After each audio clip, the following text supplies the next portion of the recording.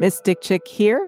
It's about that time to grab a tantric kiss, a Mexican hot chocolate martini, or a lucky devil, and get settled into a big, puffy cloud of positive energy to contemplate another morsel of mystic goodness.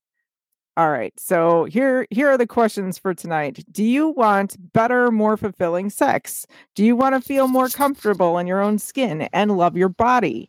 Do you want to unblock or enhance your creativity? These are questions you need to ask yourself. Hello, Virgo Last. Hello, Mystic Chick. Oh my gosh. So, this is really kind of an interesting topic, the topic of Tantra. What is kind of like your background in this kind of topic? I mean, really not much. I think that, coming of age, we're all like, oh, the Kama Sutra, oh, all these different positions. But I mean, it's not just positions. Yeah, people want to believe that it's just that. I think it would be easier. Yeah, definitely. Geez, the Kama Sutra. Yeah, that takes me back. Uh-huh. I think everybody at the age of like 19 or 20 in the Barnes and Noble like bargain section picked up a copy. I was going to say that. The Barnes and Noble, the naughty section. Don't let our parents see us over here. Oh no. Yeah, but I mean, I think it was just kind of like one of those requisite things you did because, you were like not a teenager anymore. You were like, a grown adult and you were able to do like adult, like, oh yes, I've embraced my sexuality, blah, blah, blah. And here's this manual. Here's a manual. Otherwise, I just don't know what to do with myself. Yeah, exactly. Here's a bunch of positions that your stupid boyfriend wants to try that you're not into, and he's going to ignore everything that you want to try. Oh my goodness. So, there's so much I don't even know where to start with this because I mean it's such a comprehensive topic, and I don't think a lot of people are aware of like the scope of it actually, but. Exactly. Yeah. There was really interesting reading that you sent my way, and I kind of fell down like a little rabbit hole of where exactly like Tantra comes from. Oh yeah. So I thought that. So I guess we could start there, just like the difference between Neo Tantra and Classical Tantra. Oh my, I don't know. What were you reading? Like, oh no, she's using words that don't okay. And all these links that I'm going to be mentioning or citing on the podcast will be found on the show page after this when the episode is uploaded. So if anybody is curious later, there will be links and you can find these things to kind of check it out for yourself. But yeah, I mean, there's I actually fell down a rabbit hole too, honestly, because oh yeah, it's an interesting rabbit hole when it comes to Tantra. Oh my gosh. And okay, so before we do that, I almost completely forgot about the drinks because I thought they were kind of interesting tonight. Oh yeah. Tantra drinks. All right. So one of the drinks was called the Tantra Kiss, and it's on the Epicurus.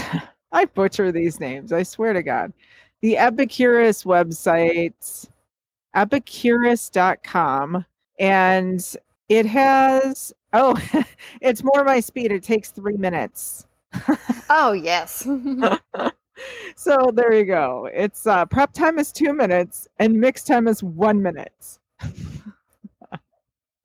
But anyways, so 4 ounces of vodka or gin, and kind of, are you team vodka or team gin? And we're split down the middle here. Oh, sorry. I think that I just missed that because I was pulling something up. Okay, so we're talking about team gin or team vodka. Yeah, it calls for vodka or gin, so it kind of. I'm team gin for sure. I'm drinking gin right now. It's very fancy gin that Virgo Lad got for me. It's called the It's London Dry Gin from Highclere Castle. With the Ooh. Highclere Garden Botanicals, made with the finest of them, it says. And it, like, I remember I opened it up and I was like, this smells straight up like perfume. Like, it smells like a perfume and it tastes like flowers.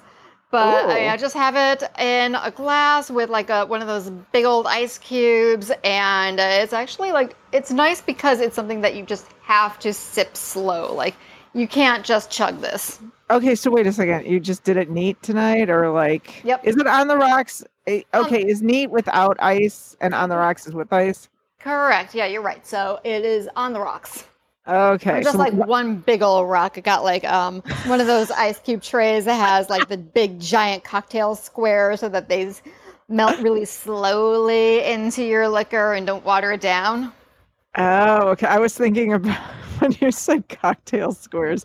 I thought with the nature of our episode that you were just going to stop halfway through that word, and I'm like, oh, big frozen.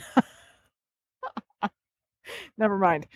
All right, so it took me back to like going to bachelorette party days. Oh yeah. Yes, and just to throw this out there, we will be probably revisiting this term later in the episode, but the correct term for the male member in this episode is the lingam. The lingam. Lingam. It sounds so much classier. Yes, and like what the correct term for vagina will be the yoni, which I Yoni. actually like that more too. It's very melodic, yoni. Yes. Oh my God. All right. So you're like reminding me of the Saturday Night Live episode with those two women, and they're talking about they have Alec Baldwin on with Pete's balls. They're these like Christmas cookies. I don't remember that one. Oh my. I might post a link for that too. Pete's sweaty balls. Oh, that one. Yes. Okay. I never even watched that one, but there were just some SNL sketches that just kind of like trickle down into like your consciousness, like whether you watch the show or not. It was like, so these two ladies are on NPR or something, and they're trying the cookies on the air, and they're like, one lady's like, ooh, your balls are so tender, they melt in my mouth, and then the other woman's like, yes, and they taste a little salty. And they went back and forth. I really love these balls. Oh my. All right. So anyways, back to the drink. A tantric kiss. You got 4 ounces of vodka or gin. I would pick vodka. You would pick gin. Half an ounce of peach schnapps. An ounce of pineapple juice. An ounce of cranberry juice. 4 ice cubes, or 1 big honking ice cube. One big honking ice cube. It's the way to go, people. And the coup d'etat is edible rose petals, optional. Ooh, lovely. That is a tantric kiss. I like that. Mm-hmm. And it's simple. And it almost looks like a Cosmo. I could see that, yeah, especially with the rose petals, just probably like, giving it like a little rosy hue. Yeah, except it's like more opaque than I guess a Cosmo, probably because of all the pineapple juice. Yeah. All right. So, but the other thing that I found amazingly amusing was this other drink. The other 2 drinks came from this blog post from like 2013 or 14 on Blogger. Uh-huh. Or Blogspot, okay. Oh God, remember the days? I miss blogs. I actually really do. It was so much better than Facebook and social media. Like you actually got to read about people's lives. Did you just call it Spacebook? Did I?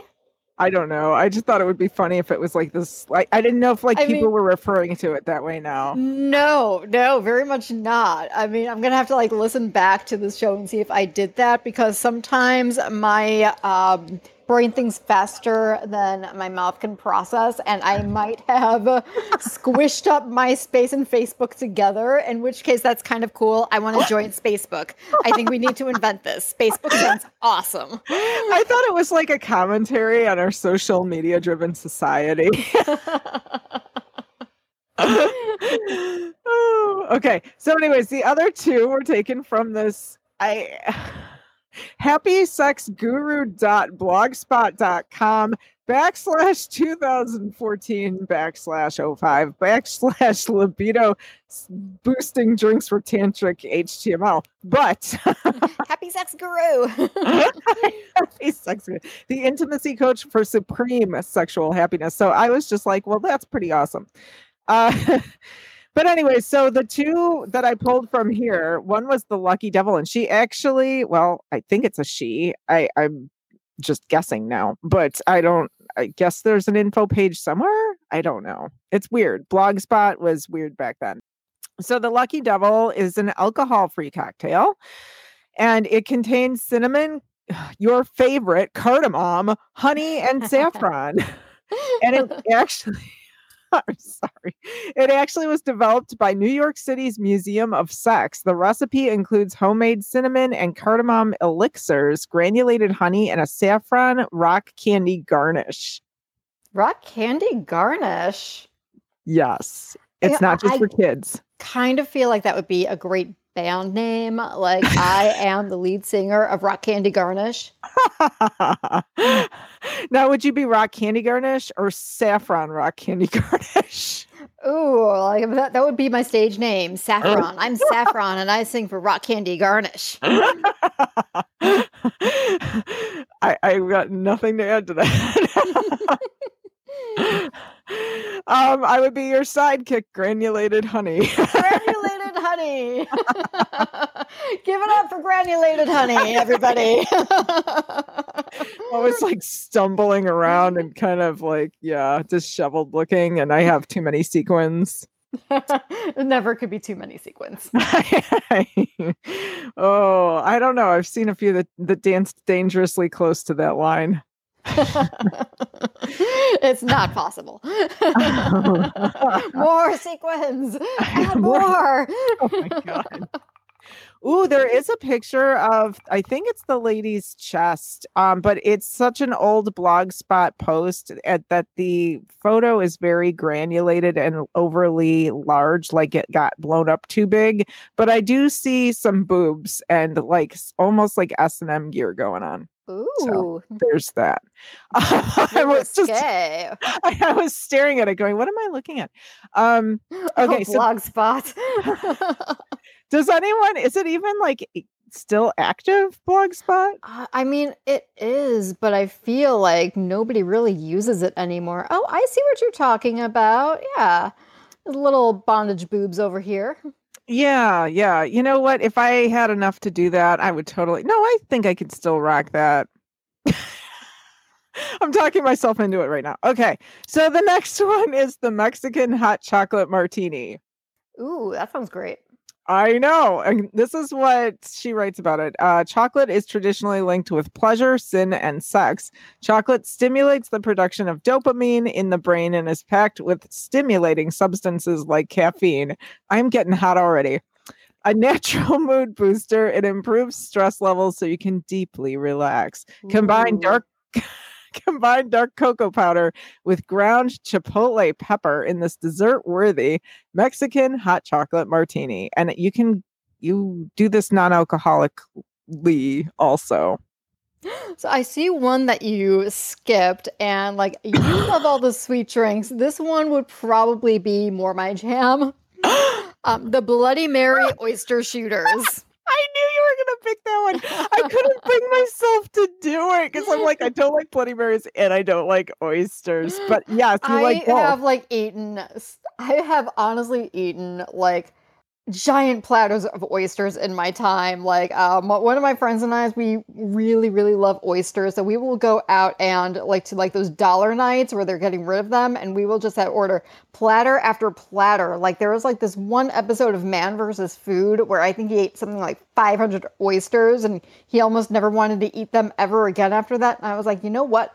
I feel like I could actually manage that. Okay, so does that make you a serial killer? Like, are they bitter at all or are they just salty? Because bitter is the taste preference of serial killers. No, they're not bitter at all. Okay. No, I mean, I think that by themselves, they're more of a neutral flavor, okay, everybody forgive me for using this word, but creamy. almost. Wait, is that like moist now? Like, are there like people out there that hate creamy? I just feel like in the context of like describing an oyster that way, it could bring up some weird imagery. I'm sorry. Wow. But yeah, Okay. I mean, like you garnish it with like, like some cocktail sauce or some lemon, and yeah, they're delicious. They're apparently an aphrodisiac, so I think that's why it's on the list.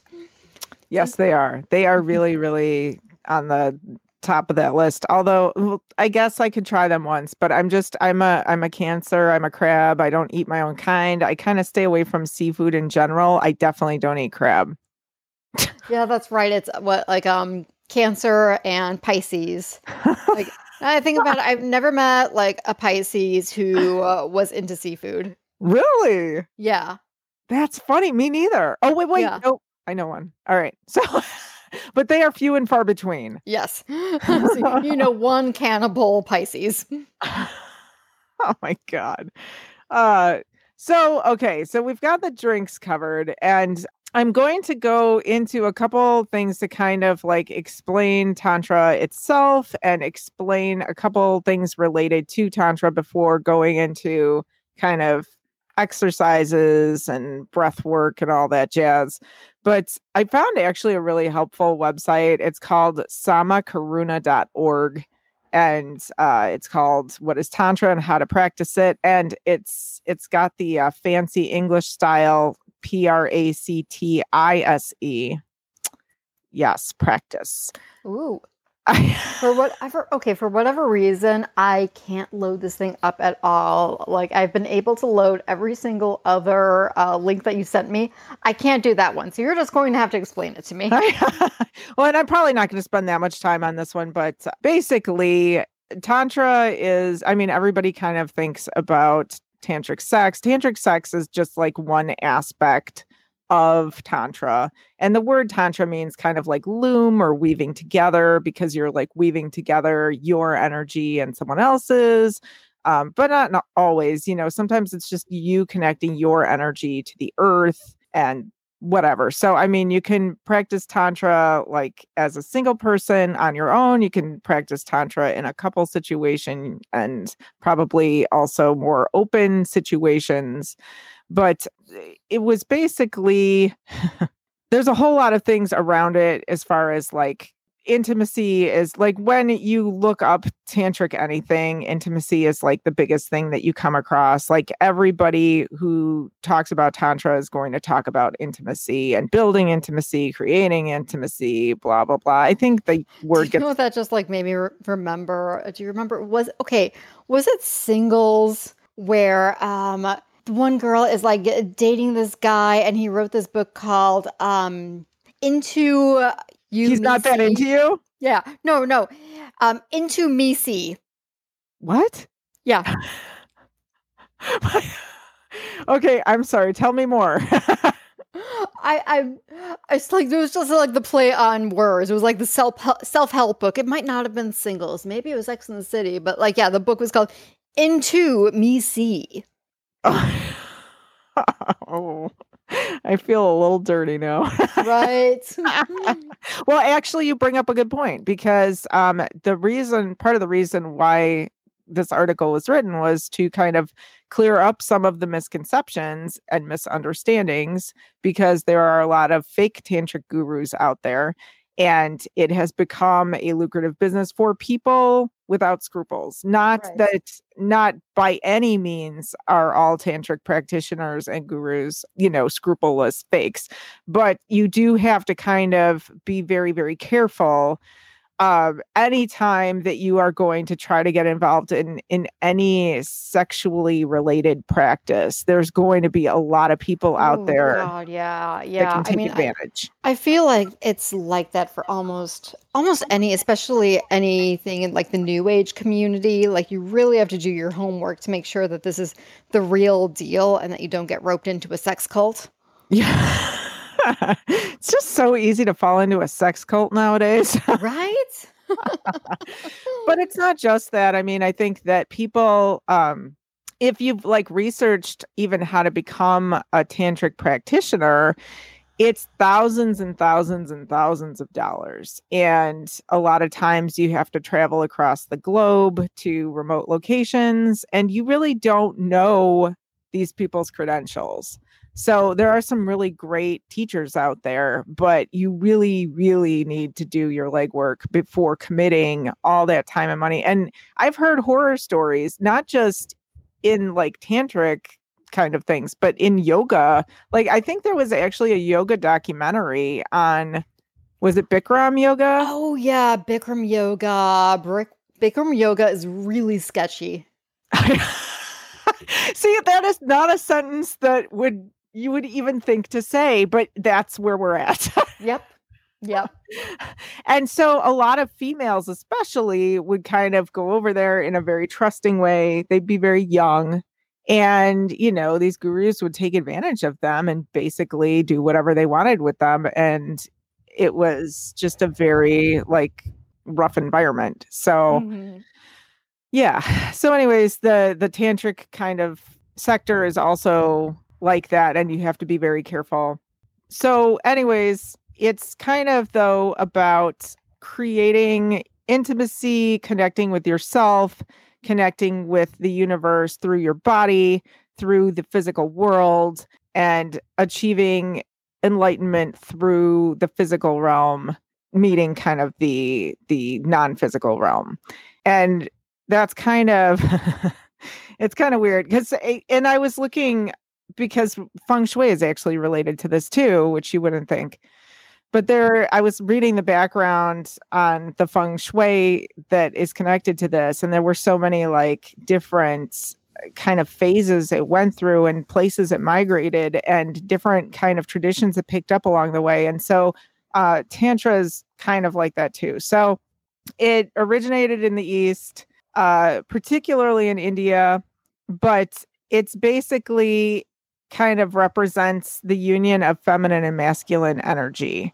And yeah, there's two main strains, Hindu tantrism and Tibetan tantrism. And so I think the feng shui is more related to Tibetan tantrism, but I'll double check that. So it kind of was like the pendulum swinging, because when you go through kind of the traditional kind of Buddhist experience with meditation and working to attain enlightenment, and the way to do that is through this kind of ascetic lifestyle, and that only by kind of sacrificing worldly pleasures, a comfortable life, relationships to some extent. I mean, the ones that really attained enlightenment were like alone, under a Mhm. tree, not eating, not moving. And so this was kind of the pendulum swinging the other way, going, that's all well and good, but we live in the world, and, you can't, how can you be a spiritual being when you actually have to still make a living and have a family and take care of things? I don't have the time or the energy or the inclination even, because, a lot of people don't want to give up things like sex. And that is, the more ascetic someone becomes, that is one of the side effects of that. Well, that's the thing with sometimes people who are like get very like into certain spiritual practices is that they end up sort of like living in their crown chakra and completely ignoring their root. Yes. Yeah. And that's why Tantra is so awesome, because it kind of is the way to unify those two areas and kind of like say, hey, everybody can exist together. You need them both. It's the yin and the yang, it's just so the tantrikas, which are the name for tantric yogis, believe that most of the human suffering arises from the mistaken concept of separation, and instead kind of look to celebrate the senses and mundane life and try to achieve enlightenment through the mundane, almost, if Mhm. that makes sense. So there's that. But it definitely is a more realistic approach to, because it still incorporates a lot of the same kinds of things, meditation, involving the chakras and other things, but it's and working towards enlightenment, but it's a very kind of accessible way to do that. Well, then I was also, because this goes back to what I was like saying about classical versus neo tantra, is that from what I was reading, because like one of the articles that you sent me, which one was it? Oh, the difference between Kundalini and Tantra, and I was just reading about it, and it was just like so deeply spiritual. I was just like, oh my goodness, this is way beyond me. But I think that that would be considered classical tantra, where it's like it's not even about sex. It's just like trying to get to this higher power, and that it would be something that would be. I feel like I need to start like a segment called Virgo Lass's Buzzkill Corner, where I talk about like things like appropriation and like not fun things like that. But yeah, but I mean, I think that basically classical tantra would be considered a closed practice because it's like you have to like study with a guru and not like some guru in a yoga studio that you find in like, LA or something like that. Like, no, we're talking about like an actual like guru in like India or Tibet or something like that, and you have to go through an initiation. You have to like you can't get to the sex stuff until you're prepared. Like you have to go through all sorts of different things before you get to the sex stuff, and then it's probably not even going to be about sex for you. So yeah, we're going to talk about that because I actually when you're really working to kind of attain enlightenment through sexual activity, it's like the guys don't come. Like they do come, but like they don't. And so it's just kind of like how you kind of build it up in your body and express it through, kind of harnessing that sexual power. And you need a lot of training to be able to get there.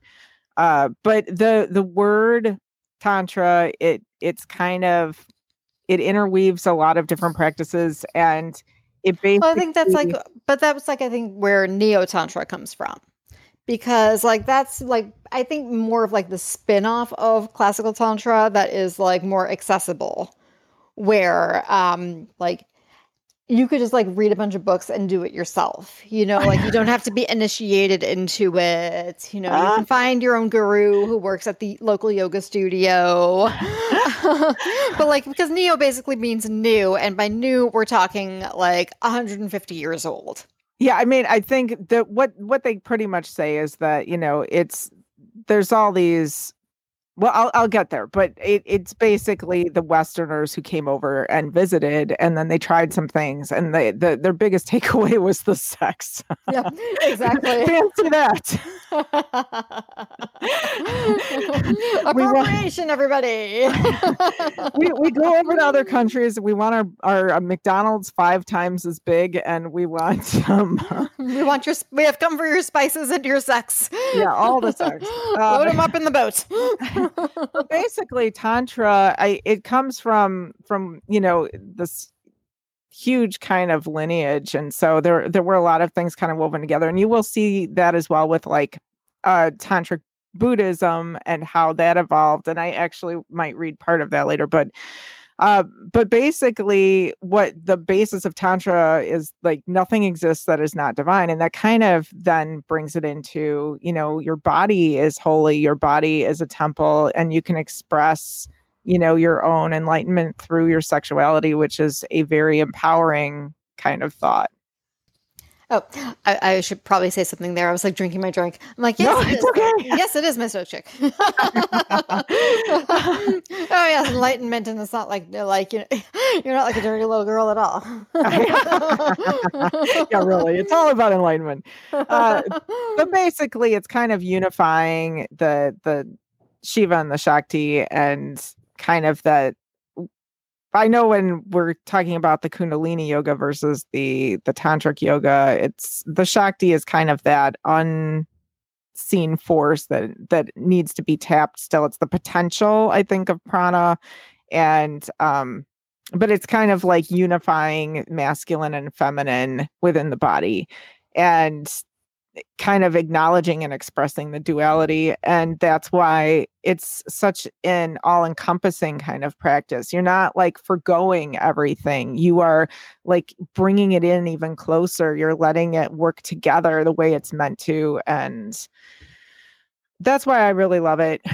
And I mean, I did kind of traditional Buddhist practices for a number of years, and I kind of just fell away from it a little bit because I felt like I couldn't identify with it anymore because I'm a physical being having I'm a spiritual being having a human experience, and part of being human is, yeah. And so Tantra, not only does it kind of talk about sex and different sexual practices, but it's also just sensual practices about kind of like reconnecting with your body, surrendering to the process.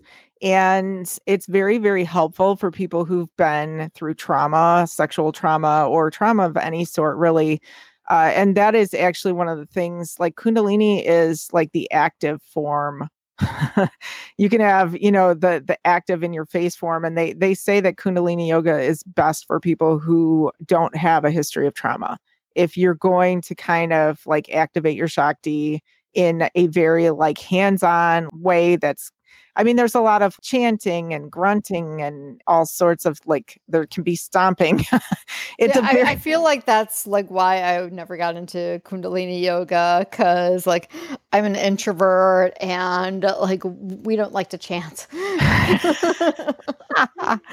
I'm okay with the chanting, except that like it was just very like, there was drumming, it was very loud, at least my experience of it. And of course, especially being in the West, there's going to be a million forms of it. But the kind that I took part in, it was interesting, it was fun, but it was also very jarring for me. Mm-hmm.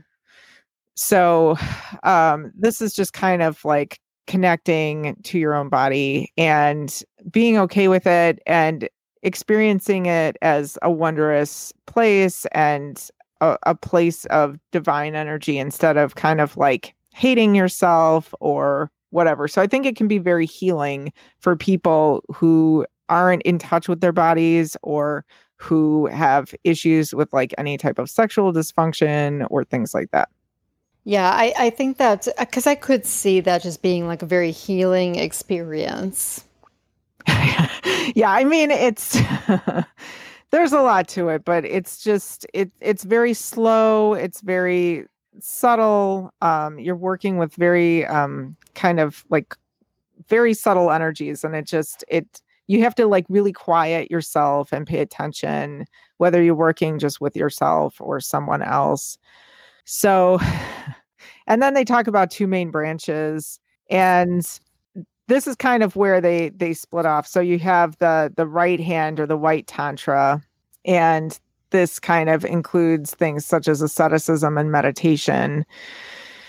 And that's kind of the traditional Tibetan Buddhists, and then Kundalini and Kriya yoga. Those are all like right-handed paths. And then you have the left hand, and it's funny because I am left-handed, or red tantra, and that involves the sexual contact between love partners and also the use of alcohol and other intoxicants, which I don't know if you are familiar with this, but if you are going to take the precepts as kind of like if you go into Buddhism, it's you have to forego alcohol and drugs. Oh yeah, I know about that. So yeah, I am not a Buddhist. Yeah. That's kind of what stopped me actually from taking the precepts, because I'm like, I'm not going to stop drinking. I want to feed that root chakra. I want to pretend that I can rise above, but I can't. But that's why white tantra is very helpful for people who are kind of going through recovery and who can't and don't want to be exposed to alcohol anymore. It's a really nice kind of self-affirming way to make that an important factor of your practice. But But yeah, so I took the left-handed path. And I mean, everybody through the eons has kind of I mean, evolved. I guess if you even think about it, like, yeah, that's like basically what like classical tantra and neo tantra, like just right there. It's like right hand, left hand. Well, I mean, Red Tantra is old too. It's just the question of whether it was like whether it's Western Tantra versus, the Eastern Tantra, kind of Hmm. what happened over here. But so both paths can lead to enlightenment, but the left-hand path, and I thought this was kind of funny, is considered to be faster and more dangerous. We like danger. Ooh. So there's a lot of interesting stuff though from this website. It's definitely one to check out. I think that definitely I'll put a link on there. And we kind of already then talked about the Kundalini stuff. I don't know if we really need to get into that more, but it is, if you're feeling blocked, I guess, and you need a way to kind of like reconnect with life, and you wanted something that was more kind of in your face or hands on or more active, then I would say, try Kundalini yoga. Yeah, yeah. Like, I mean, if like the yoga on YouTube isn't doing it for you, then maybe you want something that's like just like a little bit more powerful. Give me the power in my yoga. Hmm. Oh. I want to grunt. If it's not making me grunt, why am I doing it? Just, yeah. Well, and there was this woman who taught it, and she was probably my age or younger at the time, and this was, I don't know, I'm trying to think, like over a decade ago. So 25, 30 years old she was. And she had studied in India, and she had a guru, and she was like really into Kali, and she ended up having like this statue shipped from India that was 4 or 5 feet tall of Kali. Ooh. Yeah. And that Kali, if you don't know about her, I mean, she's a hardcore goddess. Yeah. Yes, he is. Death, destruction, rebirth, Uh-huh. all that jazz. So, but Yeah. she's, She will have sex with you and like bite off your head just like a praying mantis. yeah. Kind of amazing, and she's kind of depicted that way. So anybody who wants to Google images of Kali, but she is kind of, and I think she has her tongue out. She Yeah. looks real scary. Yep. So it's kind of You know what? Sometimes you got to do that. Sometimes you got to put on your resting bitch face to keep everybody away and have them tell you to smile. Oh my God. So true. So Try and tell Khalid to smile. I fucking dare you. oh my God. So Tantra, it can be practiced. And this is more kind of the sexual parts. It's hard to actually find. There's people you can train with. There's a whole bunch of websites, and I'll see if I can link some of different, you can get certified as a tantric practitioner if you wanted. It takes years and years and oodles of money, but you can do it. In California, if you are in California, I think that it's probably way easier to get in touch with people and get yourself into a certification program. I believe that they can actually do some of the like yoni massages and lingam massages as part of kind of Oh, wait. They can in California? yeah. Okay. Well, yeah, that's interesting to me because I'm an esthetician, and being an esthetician in California is way more regulated. But oh, okay, you can become a certified tantra instructor and do yoni massages. Okay, yeah, that's just good to know. Don't quote me on it, but they have they have sexual surrogates there. They have intimacy coaching there, where I believe that you can, if you're having issues with sexual dysfunction or that sort of thing, you can work with someone to kind of solve that. There's Yeah, a but lot you can't do a lash tint. Yeah, no. Is there lead in that lash tin? Because you know how they feel about lead in California. I'm just going to say it. Not if you use something that's plant-based. So don't quote me. And if anybody lives in California and wants to kind of connect with me and, give me more information about kind of what's allowed, what's not, I would love to hear it. But from my research, as far as other things, I believe that you can make an appointment with someone and kind of schedule a massage, and it's a different type of massage.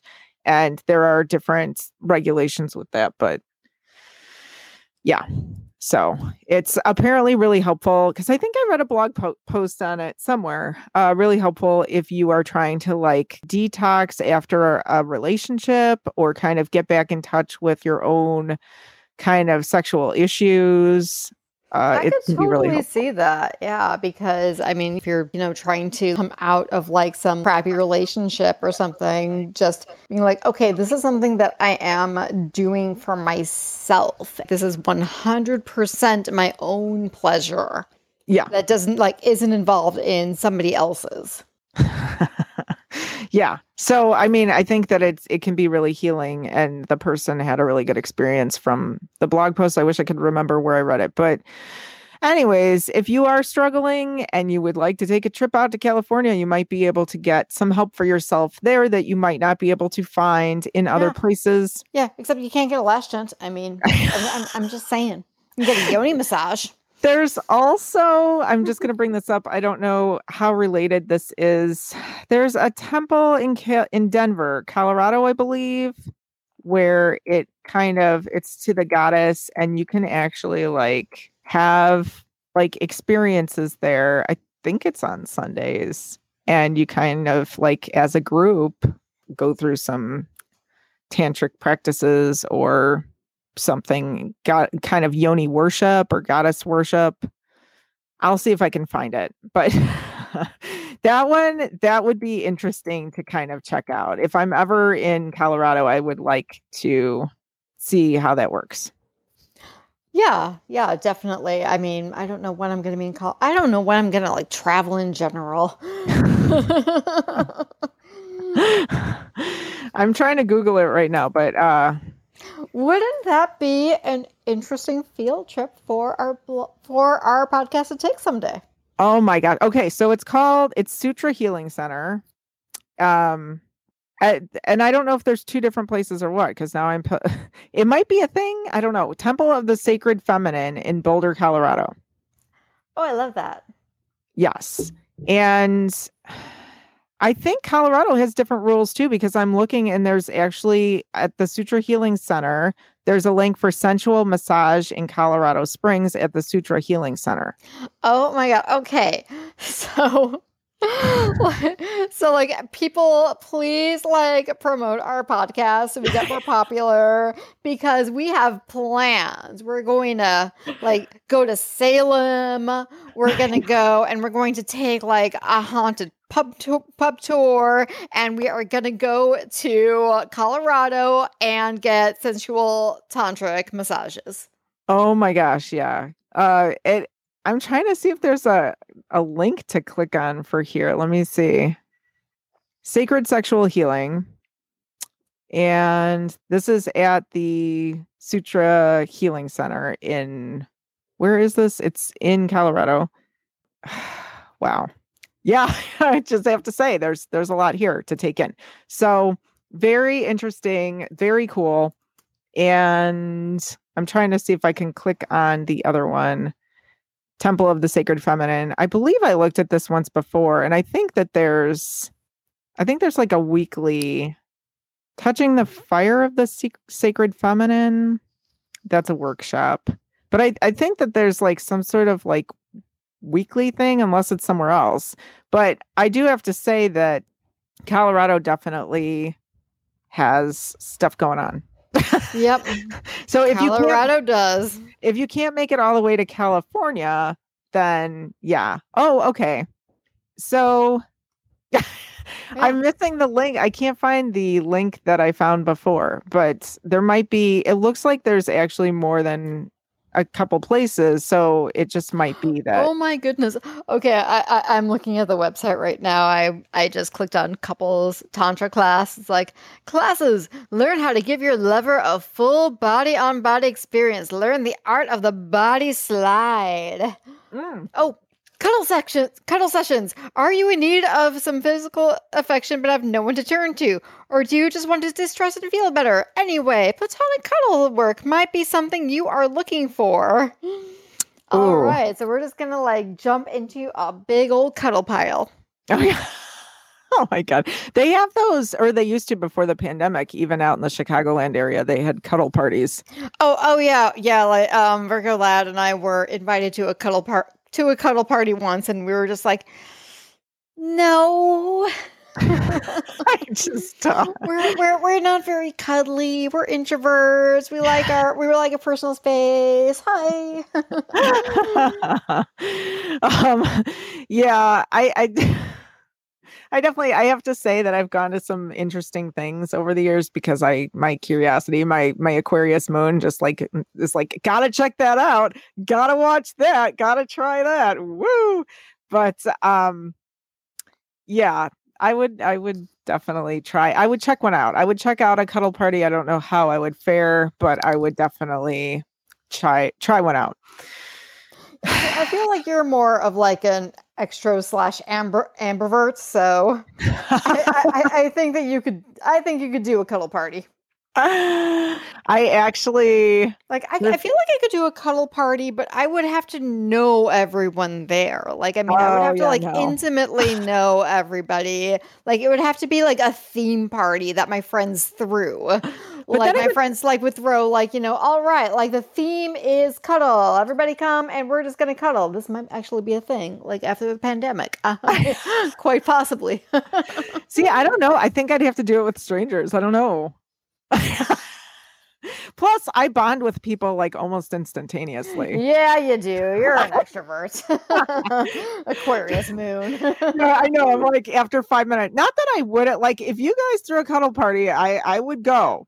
But I have to say that I think sometimes, depending on who's there, if you're like, ooh, if you know everybody there and you know a certain person's backstory, then like maybe you don't feel as free because you're worried about freaking that person out. Or like, you know what I'm saying? Like, then you add in this other person that you know has this issue, and then blah, blah, blah, or something like that. There's that, but on the other hand, it's like, but they're also like people that you feel safe with.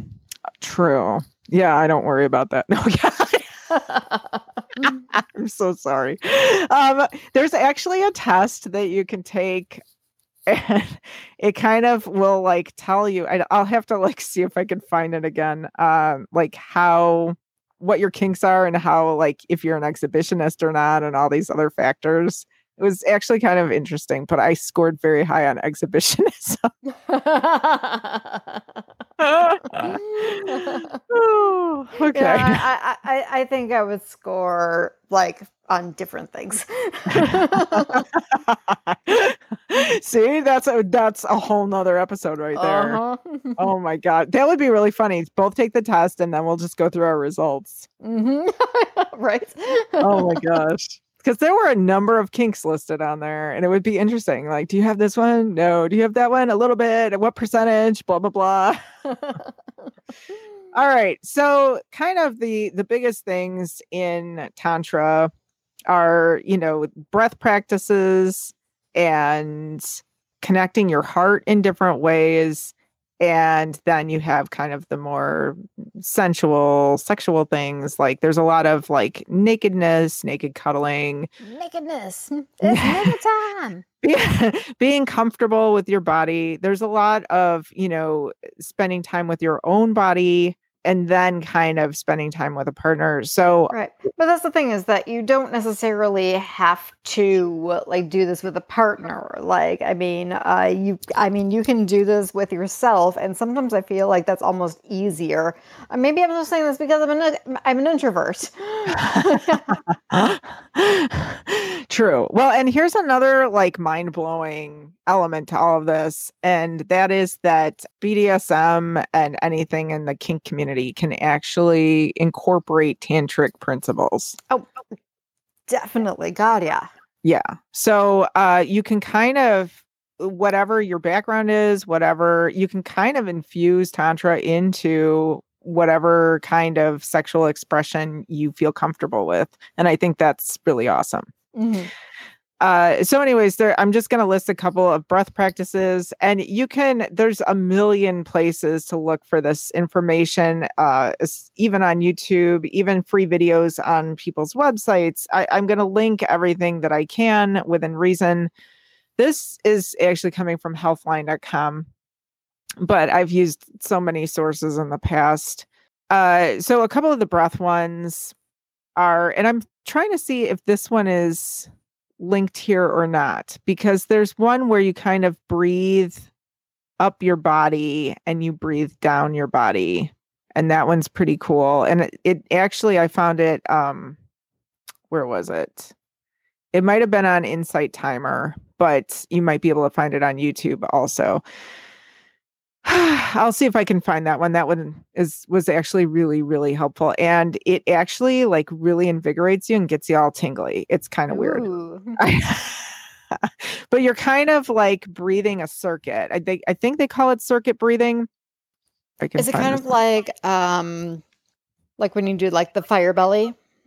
No, that's different. And that is an integral part as well to Tantra, the fire belly. Because, that's the way that humans were supposed to breathe, but nobody does because everybody's so anxious in this culture. But trying to force the breath down into the lower belly and really expand the belly and then kind of breathe it back out. It takes a lot of, it's almost like a workout. Yeah. Yeah. I mean, and that's actually is something like, I guess, I have back problems. So that is something that my chiropractor really stresses is that, you have to like breathe into like, like down into the lower belly instead of like, like up in your chest, like most people do, because that is going to get the oxygen into the muscles that are hurting right now. Oh, so so it's like you have to like breathe into your lower belly and then kind of like, contract with your ribs. Yeah, it's a whole to do. I mean, it's supposed to be like if you can practice it so much that that's your go-to breathing technique, then like that's amazing. Like if you can actually like do it enough where you're just comfortably breathing like that all the time. But people they say babies breathe that way, but then people start getting more aware of themselves and of like this society watching them and judging them, and they become more anxious, and then poof. Yep. It goes away. This one is called the stimulating breath. And so this one, you just kind of close your eyes and soften your belly. And then you inhale and exhale quickly through your nose, keeping your mouth closed. Mm-hmm. And you try 3 in and out breaths per second for 15 seconds. And then you breathe normally after the cycle ends, and you try again for 20 seconds, increasing by 5 seconds until you reach 1 full minute, which can be difficult for some people, especially at first. So, but some of these are taken from mindfulness as well. I mean, there's a lot of overlap, and there's a lot of meditation in Tantra. It's just kind of being aware of your body. The 4-7-8 breath I recognize from mindfulness. Right. But you can release tension, relax, and you can try this technique while sitting across from your partner so you can synchronize your breath, because a lot of Tantra is synchronizing your breathing together, because then you kind of are unifying the masculine and feminine and becoming like one body. And that happens more when your breath is synchronized. So you exhale through your mouth and then you close your mouth. Inhale quietly through your nose to a mental count of 4. You hold your breath for a count of 7. You exhale through your mouth completely to a count of 8. And you repeat the cycle 3 more times for a total of 4 breaths. So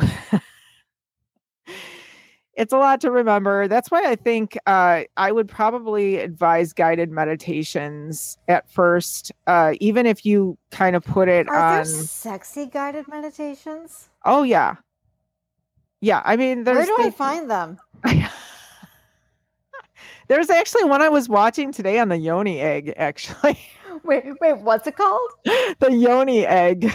The yoni egg. It's one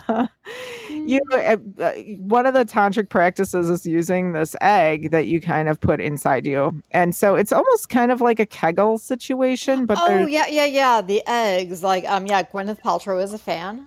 yes, so and they're very like similar, I guess, to Benoit balls too, Yeah. but there's a string attached. You should tie a string, and I think the jade eggs are the big thing, but you got to make sure to boil them first to make sure you don't get anything weird. But Yeah, you have to make sure that your egg isn't porous. yeah, yeah, just that's a sentence you don't hear every day. But you then kind of are going to there's like a whole like half hour kind of meditation thing with it, and just a whole kind of yoga practice where you're kind of tilting your pelvis in different positions and you're kind of like doing different things. So that was definitely more kind of sensual. Speaking of like Gwyneth Paltrow, that like just reminded me of like did you watch Gwyneth Paltrow's like Goop show on Netflix? Yes, well, I've seen, yeah. Yeah. I almost don't want to like own up to it because I'm like, yeah, I saw it. I know, because, right? I know, right? Like, no, I watched it the minute it dropped because as soon as I saw it, I was just like, oh my God, I am so fucking watching this. And it's almost more like a hate watch because, it's Gwyneth Paltrow. But of all of those episodes, the best one was the sex episode because they had Betty Dodson on it. And Betty Dodson is this sex therapist who has been doing it since the 60s, and she is amazing. And the one thing that they were like, she talked about was she calls it the rock and rolla, like just like this way of like moving your hips during sex or like, masturbation or whatever. And I think that like Gwyneth Paltrow, like whoever is like her co-editor from Goop was just like, oh, you mean like side to side like this? And it's like, no, woman, have you ever had sex? Side to side like this. Oh my God. That's really funny. Yeah, it's that woman was funny. That she definitely I enjoyed her joie de vivre. I remember one of my favorite parts was Gwyneth talking about how like when she was younger and she was in her 20s and it was just all about the guy, and I was just like, translation, never had an orgasm with Brad Pitt or Ben Affleck. Oh God. That's so crazy. Okay, I think I found some things that might be there's like so many like things that are kind of beginner. If there's like a beginner tantra, I mean, there's got to be a beginner. Like, I mean, no, there is. Yeah, you got to wade in. Yeah, there's things that everybody kind of does at first, and they're kind of like the starting the building blocks or whatever. But this was the breath I was looking for. And it's called the microcosmic orbit. Okay. And I think this is the one that I found on a guided meditation, and I'll see if I can find the link. Sometimes if you're going through Insight Timer, you can't like grab a link and add it in. I mean, I might be able to find it on Insight Timer and just say what the title of it is. But on this website, which is abrighterwild.com, they're calling it the microcosmic orbit. And I could have sworn I heard it referred to in a different way too, but I could be wrong. And so it's a flow of energy through the meridian channels up the back and spine and down the front of the body. There are 2 gates in this orbit: the root lock, which is kind of like doing a Kegel, and the fire point with the tongue resting on the roof of the mouth just behind the front teeth. As you breathe, and that's almost like fire breathing and stuff. And I think I remember that. Is like, how I usually like breathe during meditations is I'm able to slow it down and get into that belly breathing by like putting my tongue on the roof of my mouth. Yeah, and it's actually pretty popular with like Kundalini yoga as well. I remember doing it there. But so as you breathe, you inhale the energy up the back and you exhale it gently down the front. And so the energy, this is where it gets a little crazy. The energy kind of, you can feel it move, and you're doing like a loop. So it goes, I'm trying to, okay, so it goes up your back. It's going down your head, like going down your face, going down the front of your body, and then it caresses your genitals and your root chakra, and then it comes back up the backside. And so, like, it's just energy. I know it, but like, if you do that enough, you actually get kind of like exhilarated, a little turned on. It's interesting. I just did that for 2 breaths. It was kind of amazing. It's pretty awesome. So it says the root lock breath hold is pretty simple. You take a deep breath, visualizing energy coming up the spine, up through the chakras to reach your crown. At the top of the breath, squeeze your pelvic muscles and hold both the breath and the root lock for 5 to 10 seconds, depending on your comfort level, and do this at least 10 times. So that gets pretty hot, actually. Yeah. I can see that being pretty. Yeah, this tantric stuff it's fun. It's a good time. Mm-hmm. I was like, "Oh, Virgo lad, hey, get over here." We have to try this for science. But so like if you sit there and you hold hands even, and you can kind of do several things at once. So then you have the tantric eye gazing, which is like, oh God, the gazing. You have to do the gazing. This person actually suggests to try it with yourself in a mirror first. So, because it's kind of like you have to work past the whole social weirdness of looking at someone for more than 2 seconds. I feel like this is something you can maybe do, like if you just started dating someone, like, like you're in that moment where like you're just all consumed by them. Like you like have to like, you stare at them so hard, you want to get inside of them. But like when you've been for someone with like, for like 20 years, it's like, it's hard to do that without just like laughing. It is. It's a little weird. Which I think this adding in kind of breath play will make that easier, because then you have something to focus on. So yeah, okay. Yeah, there's that. If because you can just do the sitting, cross-legged facing each other, and there's different ways to do it. So there's one way where you cross your hands over each other and you like link hands. So you can do it that way, but there's also like the hand on the heart. So one person, God, also so weird when you've been together for 20 years. It's very weird. But then, so if you kind of then do the breathing with the hand on the heart, that's another way to do it. Or you can just kind of link hands. And then if you both do like the microcosmic kind of orbit breathing, then that might help, because you'd have something to kind of focus on, but try to like get yourselves in sync as far as breathing. Mm-hmm. But anyways, just a warning, even just eye gazing without anything else can tend to make people have extreme emotions or purge emotions, cry, blush, laugh, have different kinds of even mental or emotional breakthroughs. Yeah. I mean, that's the thing too, is that like, especially if you're neurodivergent, like eye contact is a really difficult thing. Like eye contact can actually like hurt if you're like anywhere on the spectrum. So maybe if there's a way to kind of like, I remember even in like the corporate world, where it was kind of reasonable accommodations. Maybe you find the reasonable accommodation for some of these things, like eye gazing, but not for so long, or maybe eye gazing for 30 seconds at a time, take a break, maybe do some breathing, then try again and see if you feel more comfortable with that. Do you think that might work? Maybe. Or like maybe if you just like, I mean, I kind of feel like it would just be like super hot to just like have your arms around each other and just like just be like kind of just like resting each other's heads on each other's shoulders, eyes closed, and just breathing together. Like, I feel like that would be like just as extremely intimate as any sort of eye contact. Yeah.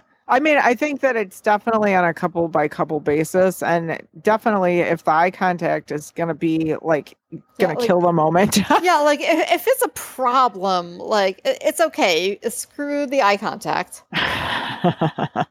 Make your own rules. You're walking dangerously close to the Outback Steakhouse now. Okay. Now I've lost my. There's so many. Okay. So then one of the other big ones is kind of there's two levels to this tantric massage stuff. You have the personal level where you're just kind of working with yourself and your own energy. And a lot of tantra is trying to like figure out what feels right to you, getting comfortable in your own skin, feeling out, different body parts, what is kind of a turn off for you, and just like really embracing who you are, exploring areas where maybe you've avoided touching in the past because of past shame or guilt or trauma, and really just very lightly, very gently kind of exploring. And you want to do that on your own first, especially if you have trauma in your background. And then when you work with someone else, then you want to make sure that you have a very high degree of trust with that person before engaging in anything like this, because it's not just physical. It's a physical way to connect with energy and intangible things, and anything that's locked in the body that is good or bad is going to come out. And so you want to make sure that you are safe in that environment with somebody that cares about you. Right. I mean, it's kind of like in yoga when you do hip openers. But like, no, seriously, like that unlocks a lot of emotion sometimes. True. Yeah. No, you're right. Hip openers. You're right. I didn't even think about that. That's more like what, the yin yoga? Yeah. And restorative, I guess. And I know they're not the same thing, but they do have some overlap. Mm-hmm. So anyways, if you're going to then go on to the yoni and the lingam massages, there's a ton of videos on this information, to really kind of drill down and give you the exact process. I'm just going to kind of like highlight. I'm going to give you the highlights. I think even in this blog post, they're saying that you can find instructions for these things out there on the web if you need more guidance. Okay. So, and basically, yeah, they're saying the same thing. I'll give you the basics that can be applied to any gender. So I'm actually going to kind of just read what she writes because it's pretty well done. But set the mood like you would for a professional massage spa session, or, being intimate with each other. That's work for me. Don't bring your work home. Right? Oh my God. All right. So just let everything lay about. Don't bother with candles. Whatever makes you feel comfortable. If you need to put cinnamon rolls in the oven to feel sexy, then do that. Just keep a timer going. Don't burn those things. Don't burn it. But basically, you want the room to be comfortable. You want it to be a good temperature. Temperature is actually a big part of this because it's supposed to engage all your senses. So you want it to smell nice. Don't do a smell that you think is going to be kind of what's the word I'm looking for? Like kind of think it's going to be sexy and then it's not. Or just, like, oh, we're doing tantra, we should do patchouli. Oh yeah, we have to do patchouli. Or what's that? Ylang ylang. Ylang ylang. Goddamn ylang ylang. Yeah, that pick the smell that makes you feel sexy and sensual, not the one that you think goes with what you're doing. Because I think sometimes people who haven't done it before are trying to like get it as, in line with it as possible, and it's just no. Mine is, I like vanilla and I like cinnamon. Mm-hmm. Call me old school. I'm pretty basic. I like anything that smells like a cookie. If there's a chocolate chip cookie, I will do that too. But anyways, so you want the room to be a good temperature, not too hot, not too cold, very Goldilocks. You don't want fans blowing on you unless you really like that sort of thing. Yeah, I do not. And you want to make sure that you have the time taken out to do this. You want to make sure that, you don't have people looking in on you or interrupting you. Unless you're into it. Unless you're, yeah. Unless that's part of your relationship situation. But basically you kind of begin by stroking each other's arms, legs, chest. And so you kind of work your way inward almost. Like you don't start with the goods. You don't just jump right on in there. You want to kind of create that sensual experience and kind of reconnect with the body parts that don't get enough love. I mean, literally.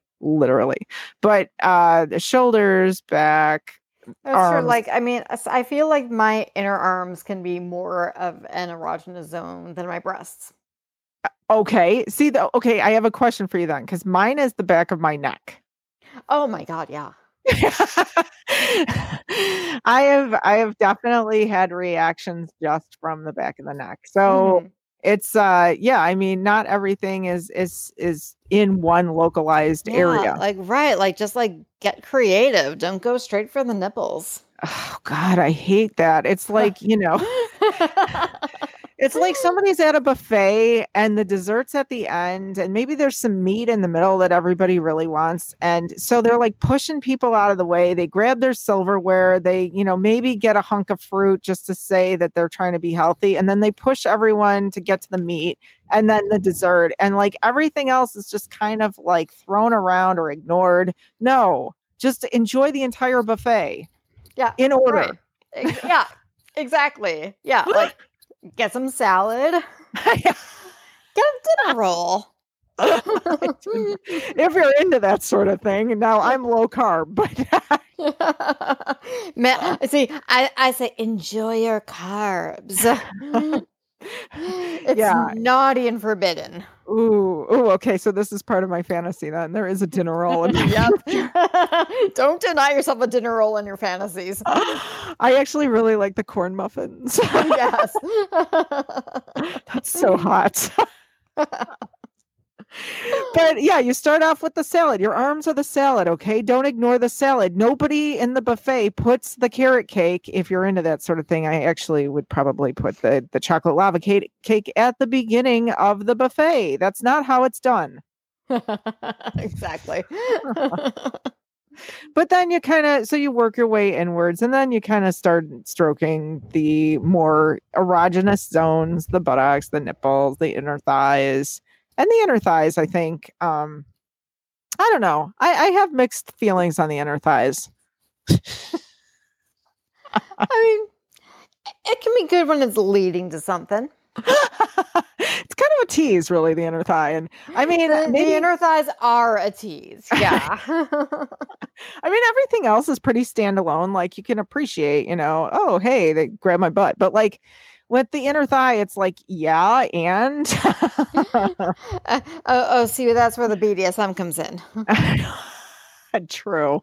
And that definitely, we're gonna have to touch on that. No pun intended. And yeah, I know. I can't help it. I actually have a series of episodes that can incorporate parts of that because BDSM itself is just so. There's a lot to that topic. You can't just put that in one box. No, you can't. But like, okay, maybe sometimes you can try. It really depends, I guess, on what you're into. But depends on the box. So if people like to be teased, but even if you like to be teased, at some point, especially for this particular type of massage, you want to kind of get somewhere. So using a variety of different kind of touches, strokes, maybe more circular, maybe firmer, maybe softer, kind of play around. And, if you wanted to kind of incorporate ice cubes or that sort of thing, you could. I don't see why not. Right. I mean, if we're getting into like BDSM, then like, yeah, I mean, like, handcuffs, like, feathers, just all of that sort of thing. Oh, feathers. Yeah, those I just have no patience for. Don't mess with me with a feather right now.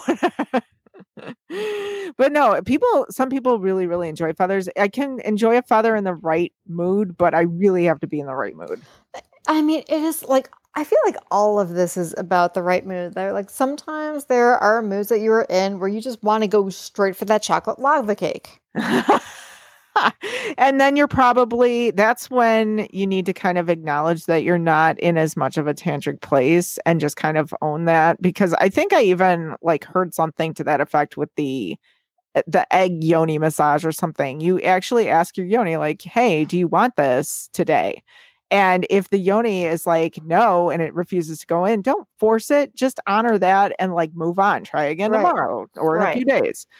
So this is the same kind of situation. You have to be in the right frame of mind. And sometimes you think you are, and then you start doing it and you realize you're not, or your body shuts down because it's trying to protect itself. And it's a practice. So just keep trying, try it again in a couple days or a week and get your body and your mind and everybody else on board used to trying these sorts of things.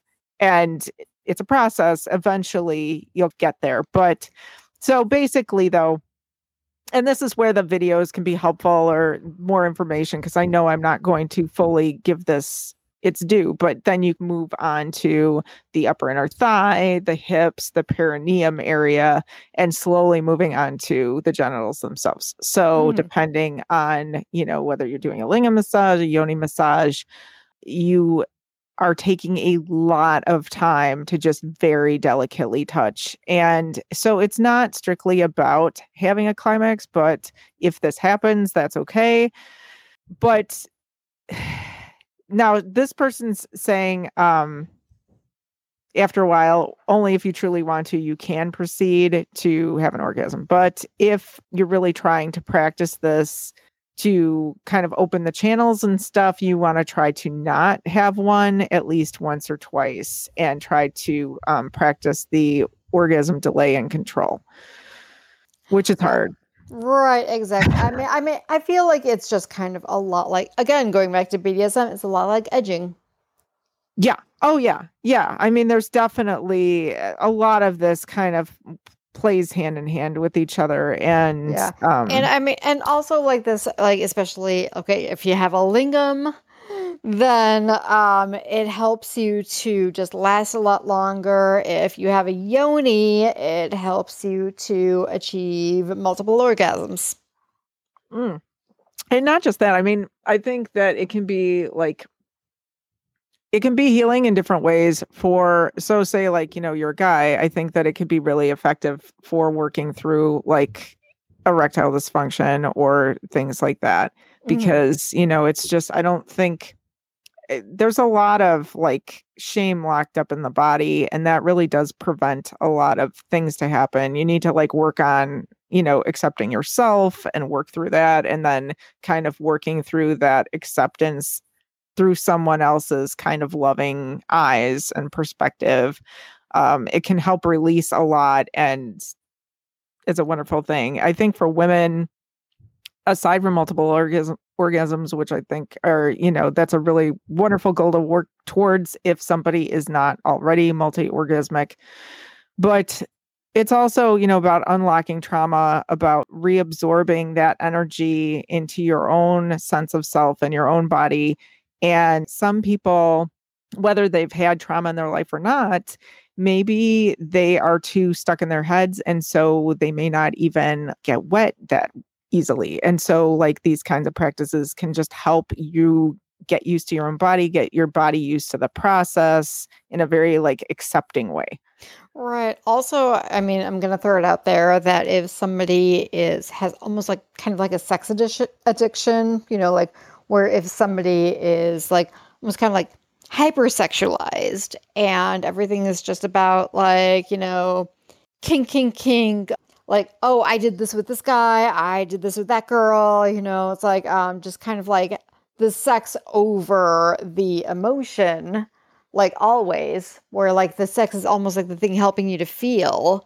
I Yeah. mean, like, this is almost like the antithesis of that, where, like, usually it's like, oh, I did this position, I did that kink, we did this, we did that, like bragging about it. But it's like, okay, we are slowing this down now. We are like, this is actually like, you're like, okay, like, yeah, you can do like this super kinky thing, but can you gaze into somebody's eyes? True. Yeah. Yeah. Can you stay still? Can you be subtle? Can you feel like that energetic snake going up your spine?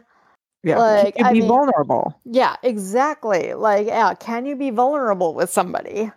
And even just being vulnerable with yourself, like a lot of this still goes back to your own practice with yourself and allowing yourself to feel feelings that you may have blocked off for a long, long time.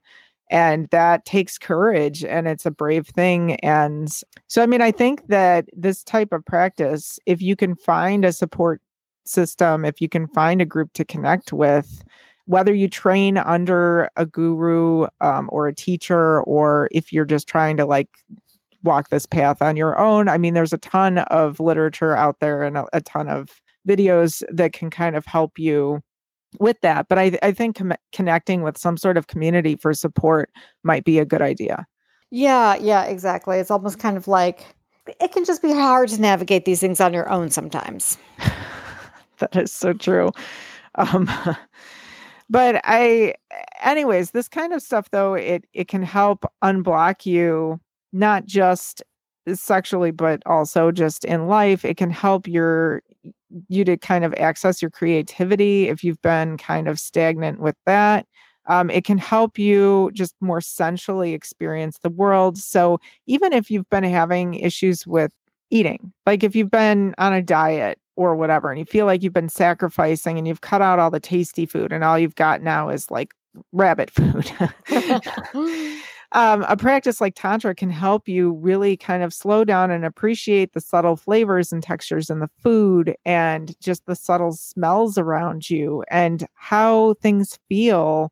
There's a ton of different meditations for just taking in how even the clothes that you're wearing feel on your body, or how putting on a soft sweater can feel, or, just all kinds of things. So, I mean, it really helps create awareness and helps ground you in this reality if you've felt like you've been too caught up in your head, and just really express yourself in the world.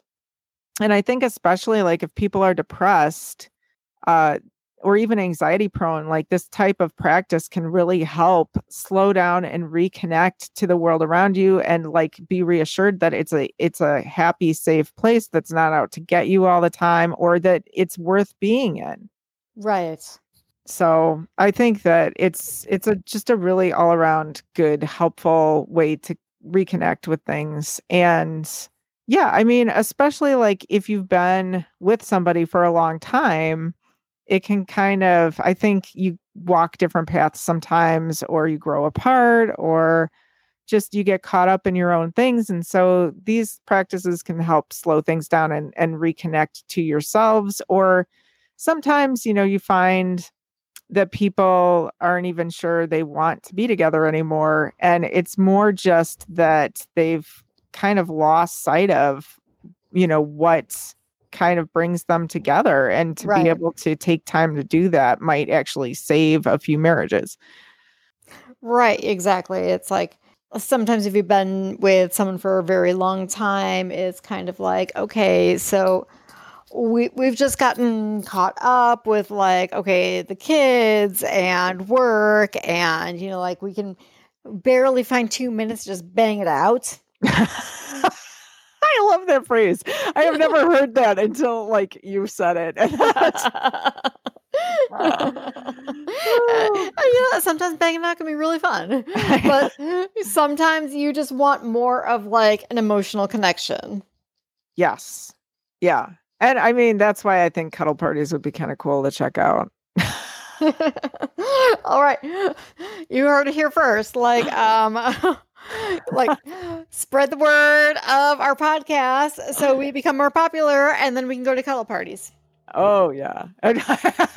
All kinds of things. We'll just Edit that Yeah. Well, out. and I still want to go to those. I'm gonna have to find the temple. It was like some sort of goddess temple in Colorado. But it like basically, yeah, it was I think it was ladies only, but it was a whole goddess yoni worshiping session. And I want to say it was on Sundays, but don't quote me. Like, I mean, I wonder how that is now, like post pandemic. Like, are you just like cuddling all wearing masks and everything? Like, do you like show your vaccination card? Like, I mean, I'm not cuddling with people who aren't vaccinated. I'm sorry, but No, they don't. I don't think they have to cuddle though. Like you can, in that scenario, you can be on your own, but together, like just kind of ecstatically worshiping, as the case may be. ecstatically worshiping, like with your vaccinations. Yeah.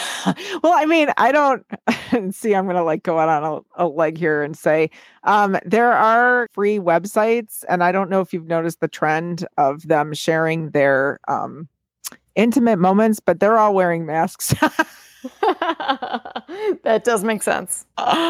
So it's been a thing for a while. It's kind of Yeah. crazy that we, Yeah, exactly. It's like, a very different pandemic than what it was in the 80s. It's like the masks are on your face now. Yeah. Oh my gosh. But yeah, so I don't know if like is there anything else we were going to try to I guess I should probably cite some resources before we wrap up. Okay, so two websites to check out. There's three. There's two organizations, I think you would call it. Well, Tantra Nova, I think is more, I don't know if it's technically an organization. It's a center, but that's in Chicago. And then so that's tantranova.com. And there's also opencenter.org, which does a lot of different spiritual trainings. And that's in New York City. Tantra Nova's in Chicago. And then let's see, there are a book to check out, which is really great, Urban Tantra, the book. And I think it might have actually been written by this person, but don't quote me. You can find that on Amazon. See, I've been saying tantra too much. Amazon. I want a visual. Oh, okay. And we were going to talk about your comic also. Oh yeah. Okay. So like talking about like tantra, like it reminded me, I was in my head and I was just like, okay, I read a comic once that had this really amazing scene that was all about tantric sex. And I like went into like our Virgo Lad's in my like library. There's like Virgo Lad is a huge comic nerd, so like we have like a huge comic library. And I found it. It's Promethea by Alan Moore. You want to get the second volume, but honestly, like this was basically Alan Moore's whole like series, basically about sex in general. Like, I mean, he's got like explanations of tarot cards in iambic pentameter, like being like narrated by like two snakes, and like Nice. Aleister Crowley like trying to like tell a joke. And and like this in particular was about like goddess having tantric sex with like this dude. And okay, it's a little male gazy because like the dude is just this grizzled old dirty guy and like this dirty little like apartment and dirty little like New York bed and everything like that. And it's like, okay, yeah, Alan Moore, we get it. Yes, you want to have sex with goddesses. but I mean, one thing about Alan Moore, he knows his magic, and like it really like does kind of like get you into like, even though it's like this gorgeous goddess, like having sex with like this grizzled little dude, so that does nothing for us. But but I mean, like the magic in it is like really, really intense. The explanations are beautiful. And if you really want a visual of like this Kundalini snake going up your spine and into your chakras, like this is the one. Like, I mean, if you're looking for like really a primer on magic, like this is it right here. So I would highly recommend. I read this like over 10 years ago. That's why I didn't remember it right off the bat. So I think that I am due for a reread. Awesome. If we have time, there is one last thing that I think is probably the most amazing thing that I should have mentioned earlier. We have number one, the Yab Yum position, which is big in Yab Yum. tantric. Yab Yum. I've said before, I am a fan of the Yab Yum. Yes. And so that's kind of where you are basically facing each other. One person climbs onto the other person's lap, and they kind of are able to then look into each other's eyes and have a very intimate experience that way.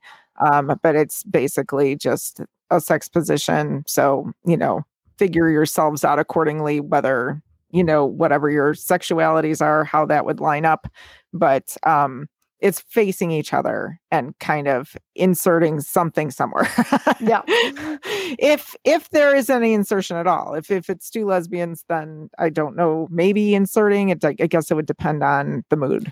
I mean, lesbians are creative. They can figure out how to insert shit. Right. But you don't have to. I mean, you don't have to. Exactly. Right. So, but this is on mindbodygreen.com, and it's how to have an energy orgasm, a step-by-step guide.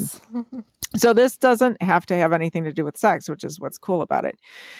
Okay, so what's an energy orgasm? And this is by certified Tantra educator Leslie Grace, RN, and I will post a link to this on the show page. But basically, an energy orgasm is a practice. You can explore it with a partner or alone, and it involves the separation of the experience of orgasm from the stimulation required for physical climax. So while you may only be able to physically climax a number of times in a certain session, or for some people only once or not at all, people of all genders can learn to orgasm energetically many more times. You can also learn to orgasm even when there's no sexual contact happening, solely by tapping the generous river of pleasure that is right there waiting for you. So it's kind of like this full body experience. And so this is apparently how to have one. If you haven't had one, it's a step-by-step guide. So first of all, you need to open your mind to the possibilities. And so I think that just kind of even entertaining the thought that you can have an energy orgasm is half the battle. Yeah, absolutely. So this life force, the chi, is flowing through you all the time, continuously, but sometimes I don't know why. I don't know why this is part of the article, but it says this flow is literally available to us continuously, but unfortunately it's currently not socially acceptable to fall into an orgasmic swoon in public at any time of day or night. So we generally hold these energy systems kind of tightly and keep our minds firmly in control of the situation. So it says, due to a variety of factors, the vast majority of people only know how to access orgasmic energy when, obviously you're being stimulated, but that there's way more to it than that. And so an energy orgasm, though, can also be called a mindgasm because you only have to let go of your mind in a particular way to allow the power of this orgasmic flow to come through. And I feel like this would be so easy for you water signs. Yes, it is. Yeah. Speak from experience. It's very easy. But I think that anybody could do it. I think that you just need to definitely open your mind to it. And I really think that kind of the what it was at the microcosmic breathing, or where you're breathing through, you're going down, up your back, over your head, and around in a circle, I think that kind of helps get you in the right frame of mind. Yeah, I think that it would. Yeah, because you're already kind of getting a sense for how the energy moves, and you can kind of then harness it in a certain direction where it will feel even better. So you could say that most people only let themselves access it during certain times when you're having sex or that sort of thing, but it's way more available to you, this energy. So they're saying practice with a foodgasm. Practice with a foodgasm. So very When Harry Met Sally. I mean, this is where you get your oysters on. Yeah, and actually I've seen like a lot of things linked between food and tantra and I never really understood it, but now I get it. Okay. So Well, I mean, like, if okay, for me, it's oysters. For you, it would be like a piece of amazing dark chocolate just melting in your mouth. you know me so well. Chocolate cake, chocolate. I actually did a chocolate exercise, mindfulness exercise with a group. It wasn't a sexual thing at all. It was just a mindfulness, but it helps you when you taste something really good. It helps connect you to that experience and kind of like slowly enjoying it. And part of it is like you eat it teeny bit by teeny bit, and you're like really processing it. Right, and that is, I think, something that they say that is good for like mindful eating as well. Like instead of like going on a diet, just like try and practice like really just like tasting your food, enjoying your food, like letting yourself like chew your food and swallow it before like grabbing your fork and like putting another piece in your mouth. Yes, yeah. Just really take that piece. Although they really take it far. Like if you're really like practice doing a mindfulness practice around food, it's like chew your food 8 million times. Like it gets really old sometimes. Oh So yeah, you're you're like, supposed to this is like like yeah, you're so supposed to gross in chew my your mouth. food. Yeah, you're supposed to chew your food until like it disappears Yeah, it practically. liquefy. I'm not there yet. Okay, so anyways, but when you're doing this, you do it with someone else, then you are kind of feeding them and they're feeding you. Hmm. And so watching the other person eat it is part of the turn on as well, which I guess it depends on what the food is. I mean, If it's well, ribs, okay, I so like don't maybe know. like going back to our witchcraft episode, if you're a kitchen witch and you're like, you made like this amazing thing and you're watching this person eat it, like there you go, that's your kink. Yeah. So there's Bowie. Like, yes. There's So Bowie. if you read this article, it'll take you through the steps to really kind of appreciate the food. And there's, a bunch of steps and slowly receiving the perfect bite and closing your eyes and relaxing your whole body. And it's a whole to do. It is a meditation. A lot of these are meditations. You have to really take the time and kind of go through all the steps, which we're not going to do all that right now. But so you can do that with food and you can also connect with this energy during sex without touch. So here's the cool part. So set the stage. I mean, like, uh, I feel like setting the stage is basically like kind of like what we keep saying about feng shui. It's like, light your candles, put on like the sexy music, just, like just it, whether you're with a partner or just by yourself, like just get into that place where you are all feeling sexy. well, actually, it's more what position you're going to start out in. But again, Apparently, but it's a sexy position. it is. Well, I guess it depends because one of them is back on your back with your knees bent and your feet flat on the bed or floor, or there's other ways. I don't know. And they said So you your can. body is more free to move and swirl. Yeah. There's swirling action, okay? Just make sure you can swirl. Whatever that means to you, swirl away. But then you go within, and so that's kind of where it gets meditative. You're turning your attention inward. You're kind of saying, "Okay, mind, you can let this happen," and just kind of like really tuning into the energy.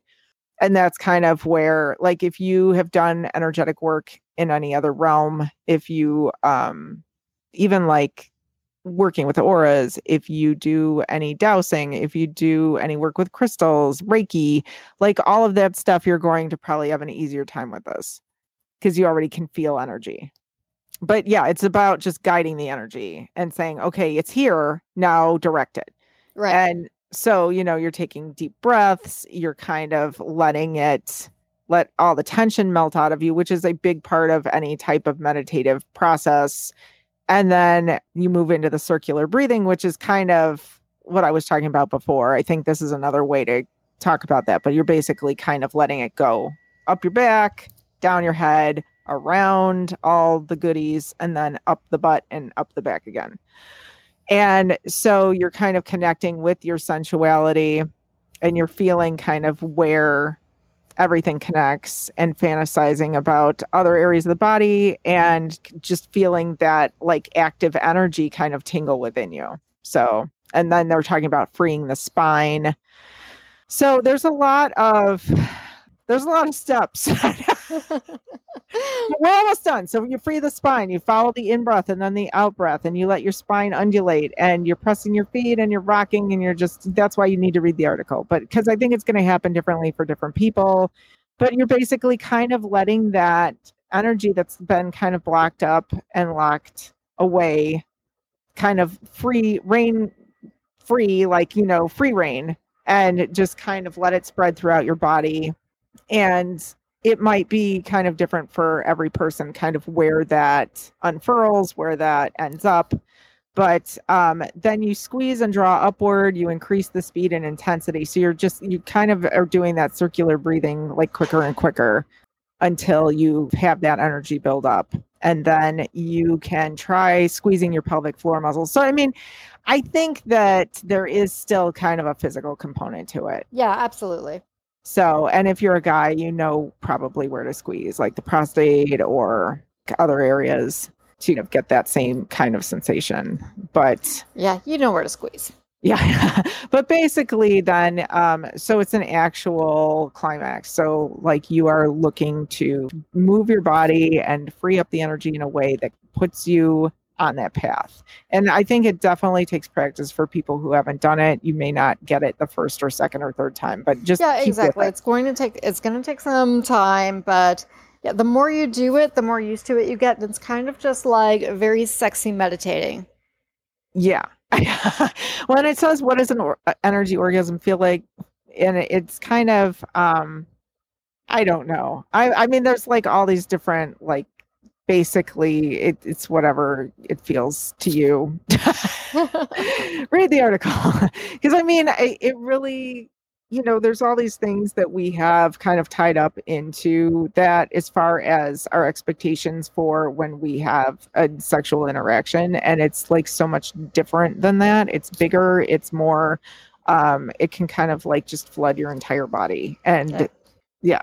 But definitely check out the show page on Podbean, mysticchick.podbean.com. Just remember that you can check us out on Twitter. I'm like forgetting where I am and who I am. I'm at chick_mystic. I am Last Virgo.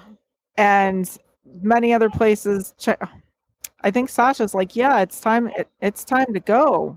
What are you guys doing? You guys are having too much fun.